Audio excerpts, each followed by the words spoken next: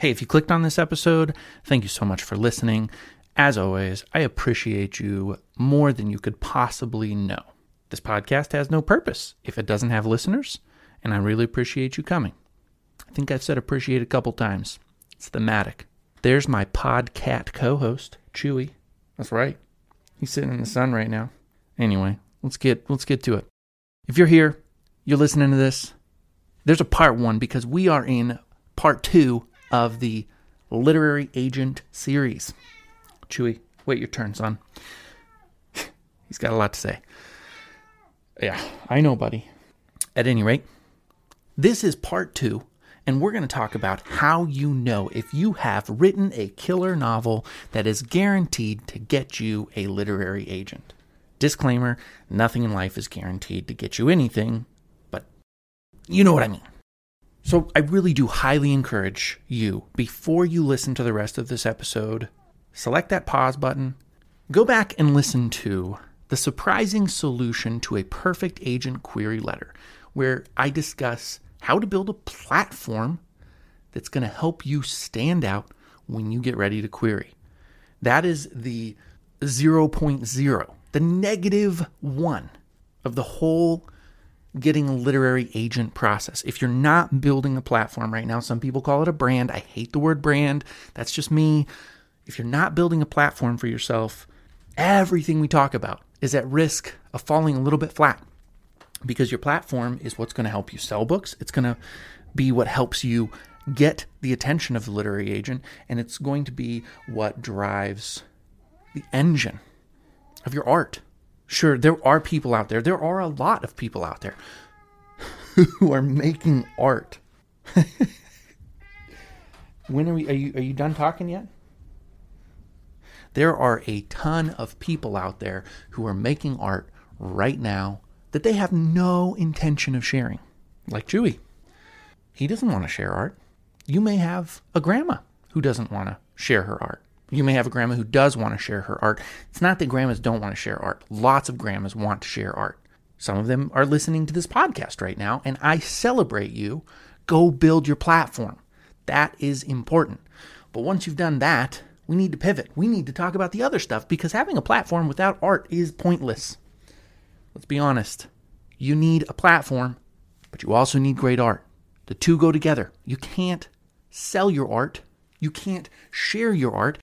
You can't inoculate the world with the goodness of your art unless you have a platform to share it with. Okay? All right. That's what we go over in The Surprising Solution to a Perfect Agent Query Letter. Go listen to it. So, to quickly catch you up, the key to finding an agent, to publishing meaningfully by any means, and to living the literary lifestyle where your writing pays the bills, all of the bills, and some leisure, is to have that loyal platform.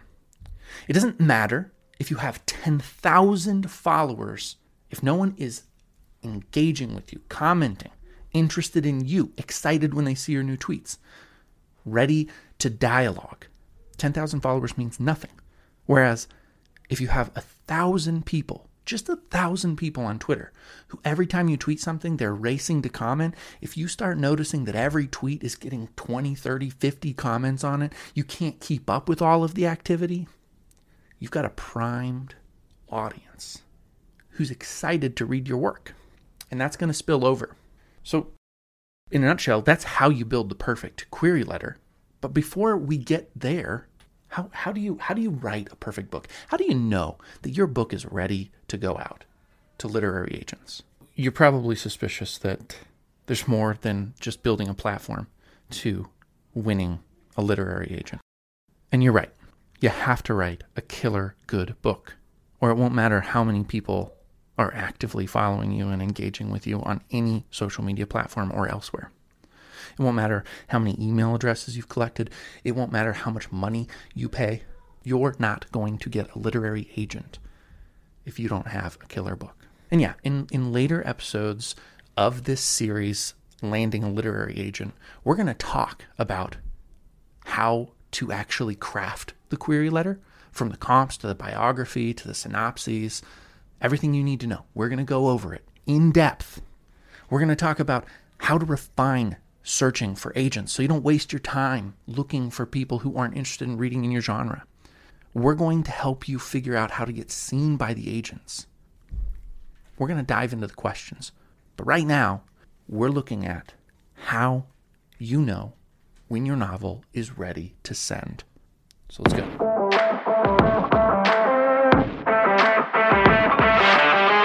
Welcome to Create Collaborate, the show for creative writers aspiring to publish their first book. My name's Jody Spurman, and I'm determined to help you, whether you self-publish or storm the gated walls of agents and editors. Today, I'm going to share with you the secrets I've learned from industry experts and how you can speed your path to publication.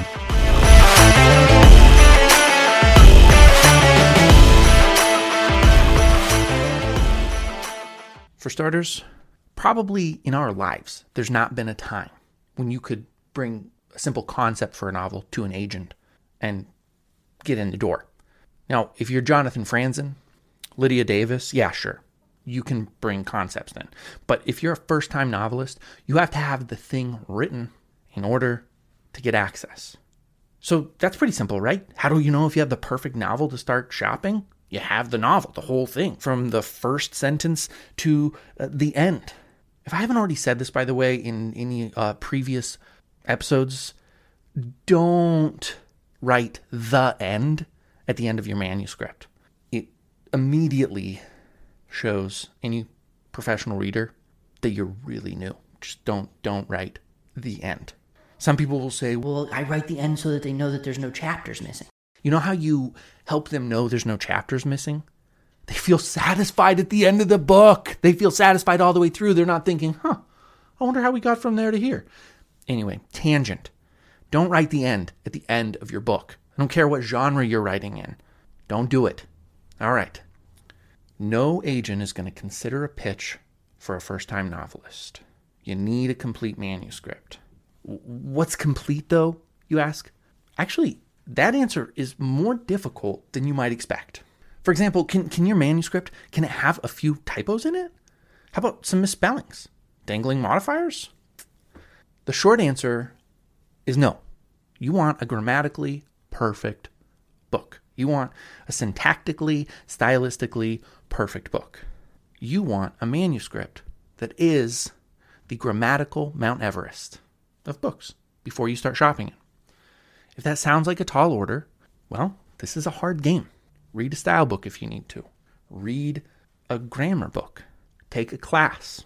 There are lots of options if that feels daunting to you. Don't fall for the lie that an agent will see through the mistakes to the beauty of your plot and the wonder of your characters and the amazing uniqueness of what you're doing. They won't read past page 1 if they run into errors with the manuscript. You're already going up against tens of thousands of other novelists, all querying the same agents. And these are people who are paying editors to improve their manuscripts. These are people who have studied years at top colleges and universities. These are people who have traded work with published authors, people who are already in the door. You're going up against seasoned professionals. You have to rise to that level if you want to get an agent's attention. Like it or don't like it, agree with it or don't agree with it, feel like you've got your own unique voice that requires you to break some rules, that's fine. There are plenty of ways for you to publish your book if that's your vision, but getting an agent requires you to adopt a certain set of rules. And here's the sad part. If you talk to any editors in the business, you're going to hear plenty of stories about the inequities of publishing. There is so much favoritism going around, nobody's going to lie about that. Agents are going to gravitate toward popular figures. Build a platform. Anyway, here's a little artifact for you. The publisher Avon, they published a couple of romance novels by Fabio. You heard that right. Novels with an S. You don't want to read them. If you're curious, you can look up some reviews. He sold those on his name alone. And you're up against him and everybody like him to get a book deal. You can probably think of about 10 celebrities right now who, when you hear them speak, you think there's no way they can write a novel or a memoir. There's just no way. And yeah, there's ghostwriters out there, but really, I mean, even their lives don't seem particularly interesting to be a book. Those are the people you're going up against. Here's the good news. If you're listening right now, you are not excluded from writing a bestseller. If you're listening right now and you've never published anything and you're not sure about your manuscript and you think there's no way for you to write a bestseller, you're wrong. You can write a bestseller. And there's more control over doing it than you realize. You have everything you need right at your fingertips. Cliched or not, a pun or no pun, you have everything you need at your fingertips. And you don't need anything more than a laptop. That's the great thing about writing in our day and age. You don't even need an envelope or a printer, just a laptop and your fingers. Okay, so you know your manuscript is ready when it's grammatically perfect. And I'm going to admit that even when it's grammatically perfect, it won't be grammatically perfect. Because typos, they're like the chicken pox. They get into the manuscript, and no matter what you do, they're always there, ready to just rise up like shingles. I've seen typos in 20th editions of Stephen King novels. No joke. Typos will always be there. And the crazy thing is that those typos, they've made it through the writer, the agent, the editor, the copy editor, the proofreader. They've made it through so many rounds of edits. Every single person missed that typo. But the difference between one typo and a typo on the first page, monumental. Make it perfect. Expect it to be perfect. Don't stop until you are positive it's perfect, until you can't catch another error, another misplaced comma, another accidental T-O when it should be T-O-O. Honestly, you're not a bad writer for making grammatical mistakes. You're a lazy writer if you don't fix the problems and work through them. Okay, we mentioned the first page. The first page is critical. Not only does the first page need to be grammatically perfect, but the first page needs to have gripping characters. It needs to have compelling characters. It needs to have interesting characters. In other words, your first page needs to have sparkling, exquisite characters, and you'll do well to sprinkle in a bit of setting, scene, tension, and situation, as well as outstanding characters. This, again, is something that I used to hear from people, my peers in school and writing groups and other places, mentioning books that had slow first pages, kind of cozy, snuggling up, just moody first pages. Why can't we all write those kind of first pages? What if, it's going to get great. I'm just kind of ramping it up, kind of getting you in the mood. Again, you're a first-time novelist. There are no books being published anymore with cozy first pages. There are no novels anymore that are being published with just a moody first page. You've got to bring the goods right away. Your characters have to jump off the page immediately the moment the agent reads your first line. She needs to see a character that captures her attention. I can't tell you how to do that. That might take feedback from your writing group, your critique partner. You got to find someone to let you know, but you need that very first line to make you awed by the character. It's also simple. The first line of my novel that caught the attention of my agent and several others that I didn't end up working with was just the main character moving a pocket knife in the air before her face in a figure eight. When I say it that way, it's like, well, it's really silly. But it's something about the mood. It's the commitment. It's the sense of action. A person with a thing, and, it helps that it's a knife because that knife would suggest that it's going to get used. Thank you, Chekhov. Make the first page character-driven, tension, perfect grammar, amazing. So now we've got a grammatically perfect manuscript, one that has a stellar first page that's character-driven. What else? Well, let's look to the rest of the book. You want your prospective agent to immediately know what genre she's reading in. which means you need to know what genre you're reading in. But Jody, my genre is like really unique. It's so hard to describe exactly what it is. It's kind of like fantasy with elements of science fiction and romance, and it's really thrilling and suspenseful and mysterious. I don't know how to describe it. That's a hot mess. Don't be whoever that person is. That is a stinking, no good.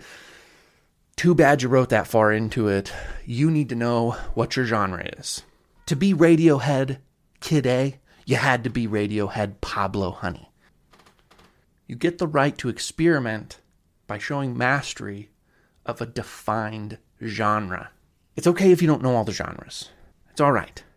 There are websites out there that can tell you what genres are. If you're not super familiar, you probably have a good idea of some of the major ones like sci-fi, fantasy, romance, some of the ones that we already mentioned. How about literary, though? It's funny because the majority of universities that have fine arts programs, they have teachers and professors and adjuncts who are teaching literary fiction and literary poetry, literary nonfiction, literary memoir. And everybody kind of pretends like it's a Midwesterner's accent, that it doesn't exist, but it really does. I mean, if you're in the South and somebody from the Midwest comes to you, that person from the Midwest is the one with the accent, not the Southerner. Literary anything is a genre. And I feel like I've spent this entire time on one soapbox or another, but I want to say that the universities would do really well to give up on this whole idea that literary fiction is superior to every other genre, and they should start allowing students to write in genres. And if the professors aren't comfortable reading and critiquing those genres, then we should find someone who is, because there's nothing wrong with writing seriously in any genre. But I'm going to assume that not all of you have gone to university and even seen that this is a problem or known that it exists. There are a lot of people out there who went through school trying to suddenly switch gears and write in literary when they had come to school writing in fantasy. That's a pretty tough change to make. All right, let's try to stay on track here. It's obvious I have wounds. I have not sought counseling for them. Maybe I will. We'll see. Okay, back to knowing the genre. What are some conventions? Well, how about this? Think about Dan Brown. Maybe you have not read The Da Vinci Code, but I'm guessing you've at least picked the book up and perused it. And I'll tell you a little bit about it too, just in case you haven't. So if you pick up Angels and Demons and you look, all of those chapters are going to be somewhere in the 300 to 500 word count length. Why is that? Because it's a convention of the genre. Every chapter is going to end with some kind of cliffhanger. There's another genre convention. How about if you pick up a romance novel? I bet you that you could just walk into any bookstore and find the romances without looking at any kind of headings on the bookshelves. How is that? Well, the covers all have very strong looking people and, thin and healthy and vibrant, lustily dressed. That's a convention of the genre. Flip to the 3/4 point. What do you think they're doing? Why is that shirt halfway unbuttoned? Well, again, that's a convention of the genre. If you notice that a book has a whole bunch of regretful, pensive people surrounded by very specific objects in a quiet and minutely detailed environment, there you go. You know you're reading literary. Okay, that's unfair, but it's kind of true. Anyways, literary fiction is actually still my favorite kind of fiction, even though I'm dogging on it a ton. I don't know if I've mentioned Dennis Johnson here before, but he would be a prime example of a literary writer. But again, if you've written a book and you don't know the genre and the subgenre, do some studying, figure it out, and then comb through that manuscript and make sure that you're following the conventions of that genre really closely. This is your first book. This is your opportunity to get an agent. Don't mess it up by trying to pave new ground. Don't plow a new field. Just play by the rules to start with. You've got a whole lifetime to do it differently. And hear me out here, self-publish. It's okay. Self-publishing, there's no shame in it.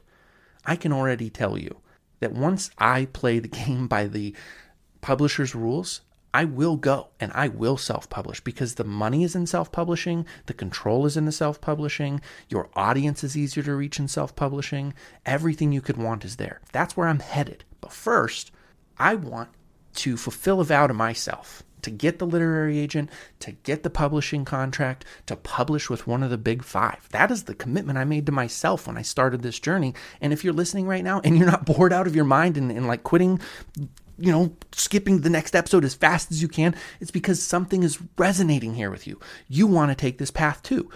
You want the agent. You want the publisher. You want on the spine of your book, HarperCollins, FSG, Little Brown. There's nothing wrong with that. Nothing at all. But if you want that to be a reality, and that's where you want to start this journey, you need to know the lingo. You need to be playing by the rules. I don't know how many times I've said that already. It's part and parcel with this particular path. All right. So you know your genre. You have a grammatically, stylistically, syntactically perfect book. Your first page is so sizzling hot, when you touch it, you burn your fingers. Now, we need to step back and look at the whole manuscript and identify, do we have 3 acts? Because a 3-act structure is kind of like playing in the key of C. It's recognizable, everybody knows it. It's not predictable, but it's predictable. You know kind of how you're moving through things. You know when to expect certain movements. That's a good feeling. What you think is predictable for the reader is comfortable, and comfortable is trustworthy, and trustworthy is exciting. It's strange how if you can conform to the structure, you can surprise people within the structure. But if you try to break the structure to surprise people, you only alienate them, cause them to mistrust you. So, quickly, what are the 3 acts? Because they're not going to teach it to you in a fine arts program. Strangely enough, somewhere where you're supposed to go to learn writing, they don't teach you how to actually get a literary agent or get published. And they don't teach you like the elements of writing a story. It's weird. They'll critique the story that you wrote and tell you that it's implausible or that there are plot holes, but they won't tell you how to make a satisfying story. Soapbox number 45. That's like probably 90 actually.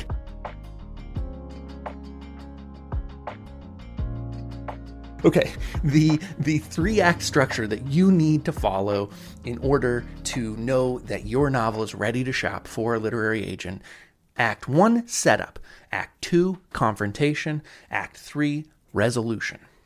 Within the 3-act structure, you have 3 crises, one for each act. The climax should be the culmination of each of the crises clashing. I'll do a whole episode on the 3-act structure later on.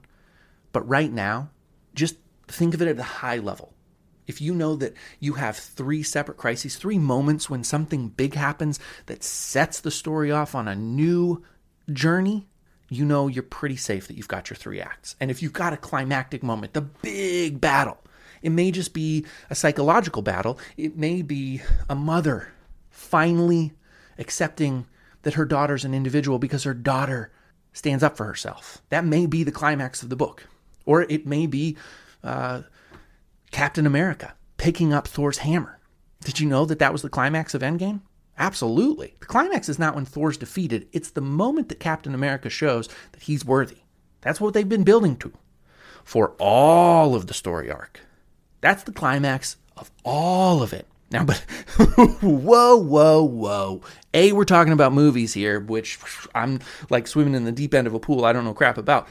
But B, we're talking about like dozens of movies building up. There's 3-act structures for each movie, and some of those movies actually aren't 3-act structures. But anyway, we'll talk about that never.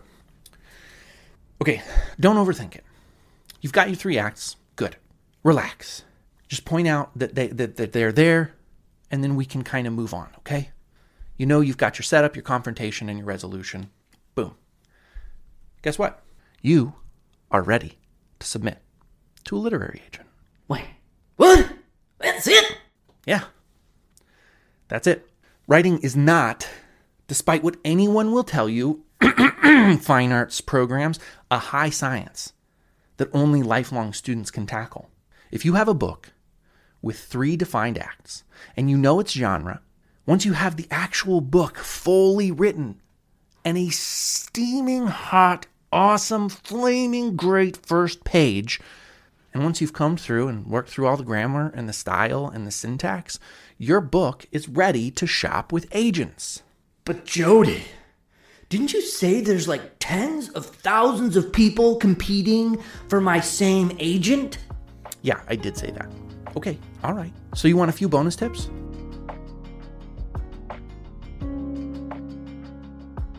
I'm here to indulge. Here are some bonus tips. But I want to warn you, you're not going to love them.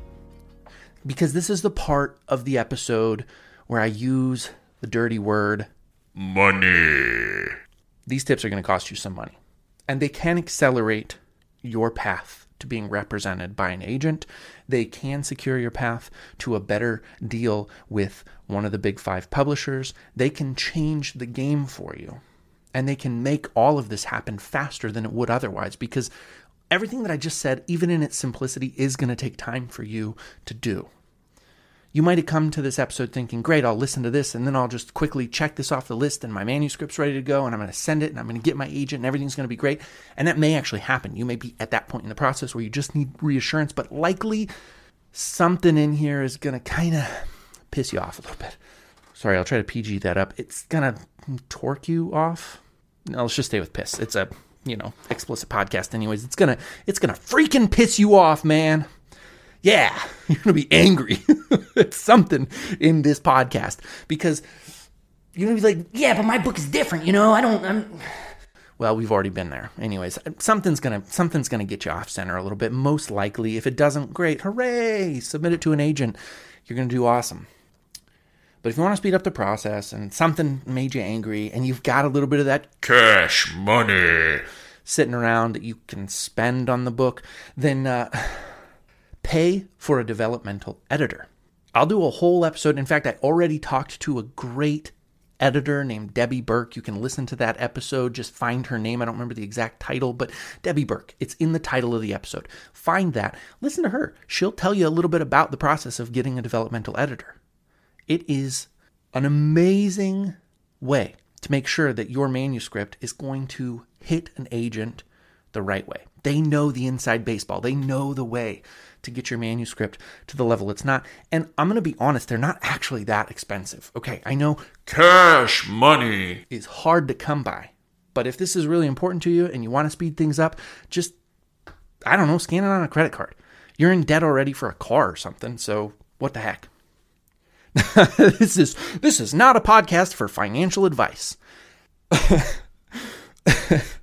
Ooh, alrighty. So anyways, developmental editor. Get one of those. That editor will make your manuscript sing. And then you'll know, okay, I've got all the big pieces taken care of. I can feel supremely comfortable sending this off to an agent. But what if you want to take it just one more step? Because this is bonus tip number 2, and this actually probably costs more cash money, than getting that developmental editor. And this is going to a writer's conference. You don't need to go to multiples. Go to one. Get ready for it. Prepare. I will do an episode on writers' conferences in the future. I'm not going to promise when, but I will definitely get around to it. But here's the basic thing. And this is probably enough to really get you in the door if this is something you want to do. Or feel free to reach out to me. My email is jodyjsperling@gmail.com. I'm always happy to have sidebar conversations. I answer everybody because this podcast is tiny. I'm actually waiting for you guys to engage with me, guys, gals, ladies, gentlemen. I would love to get an email from you. I will happily share everything that I know. I will point you towards resources when I don't know the best answer. Be civil, and I will always be happy to talk with you. And don't be civil too. Give me some crappy feedback if you want. Like, I say crappy because it'll hurt my feelings, but listen, I'm here to make the best podcast possible. If I'm not helping you, just send me some hate mail. It's cool. You can tell I'm pretty eager to get a little an email of some sort. That's Jody J. Sperling, JODY, SP as in Paul, ERLI, N as in Nancy G @gmail.com. Send it on over. Okay, writers' conferences, go to them. There's going to be some that are local. You won't have to pay probably as much money unless you're living in New York listening to this right now, or one of the really big cities. Then you're probably going to get the bigger conferences, but that's great because you have more elbows to rub. Or if you're not living close to one of those and you want to go, then buy a plane ticket or rent a car, have a road trip, make an experience. It'll be great. You're going to spend cash money to get there. But when you get there, if you've planned right, it's going to change the game for you. So here's what you do, just in brief. Like I said, we'll go into depth about this some other time. You need to go prepared to be a socialite to the max. Take illicit drugs if you have to, whatever. No, scratch that. I do not condone the use of illicit drugs. I'm probably even going to edit that out. That could be really bad. Okay, listen. Whatever it takes to get you in the mood to be social, that's what you need to do. Drink a lot of coffee, okay? Whatever. Don't go drunk, though, because you don't want to be sloppy and people smell it on your breath. But coffee is great. People smell it on your breath, too, and they're just like, whoo, it's coffee breath. Get in that mood where you are feeling social, where you are feeling like you're ready to go. Get in that door, have some business cards, print some business cards, very small expense, make them pretty. And I mean, I hate business cards, I really do, but you have them anyways. They're like a backup, they're a thing. They make you sort of like, I don't know, kind of more legitimate. Anyway, the other thing you want to do is you want to get to every table that you can find. You want to see people, anybody that you feel like, just be like, hey, what are you doing here? Hey, what are you doing here? Oh, I love your table. I love your book. I love. That is a word you should use. It's a tiny little phrase that you should use a ton. I love. It's okay. Love is good. Give it away. I like is fine. It usually just doesn't feel as good as I love. And then try to be specific, whatever, just converse. Don't be afraid that they hate you, and they probably will hate you, but don't be afraid of it. Try to get in, and if they don't like you, move on. It's like speed dating. Go to this thing and speed date a bunch of people and figure out like a couple that are interested in you, and here's the key. This is the tiny little key. The key within the key within the key. Get their social media profile information right away. Pull it up while you're talking to them. Be like, oh, what'd you say your name was? Oh, is this you? Show them your phone. Boom, there they are on Twitter. There they are on Facebook. Whatever it is, there they are. It's like, hey, that's awesome. I'm going to send you a friend request real quick. Okay? Shoot them a message right after that. Pull aside, by the water fountain or whatever, and just shoot them a message. Be like, it was super great to meet you. We chatted over by the blank booth, and you're a really cool person. We should, whatever. You got to figure that part out. I'm just telling you what to do. But do that part. Because people are generally polite.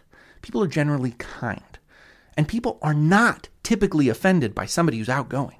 People are almost always really grateful to be noticed.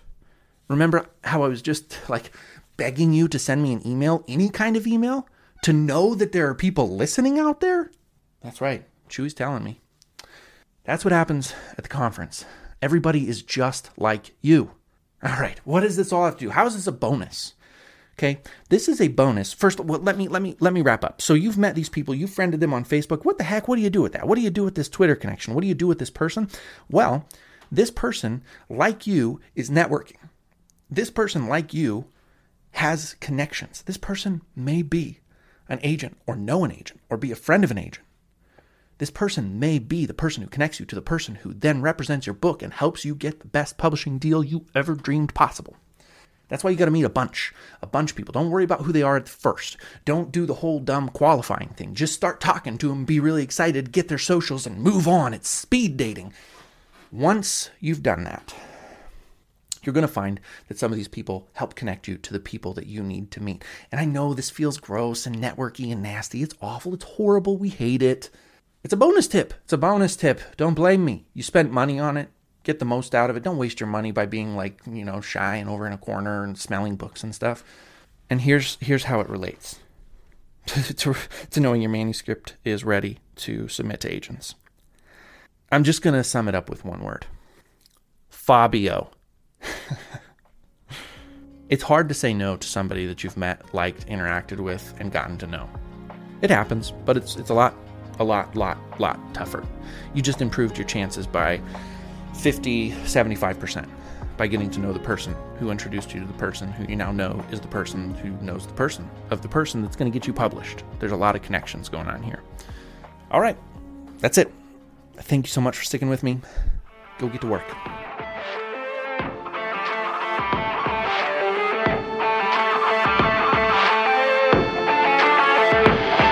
for listening today. And remember, you should never feel bad for telling your truth. So get out there and write. And if you've got a killer story, apply to be a guest on our show. Email me at jodyjsperling@gmail.com or find me on Facebook, Jody J. Sperling. And hey, there's no point in telling stories if nobody's listening.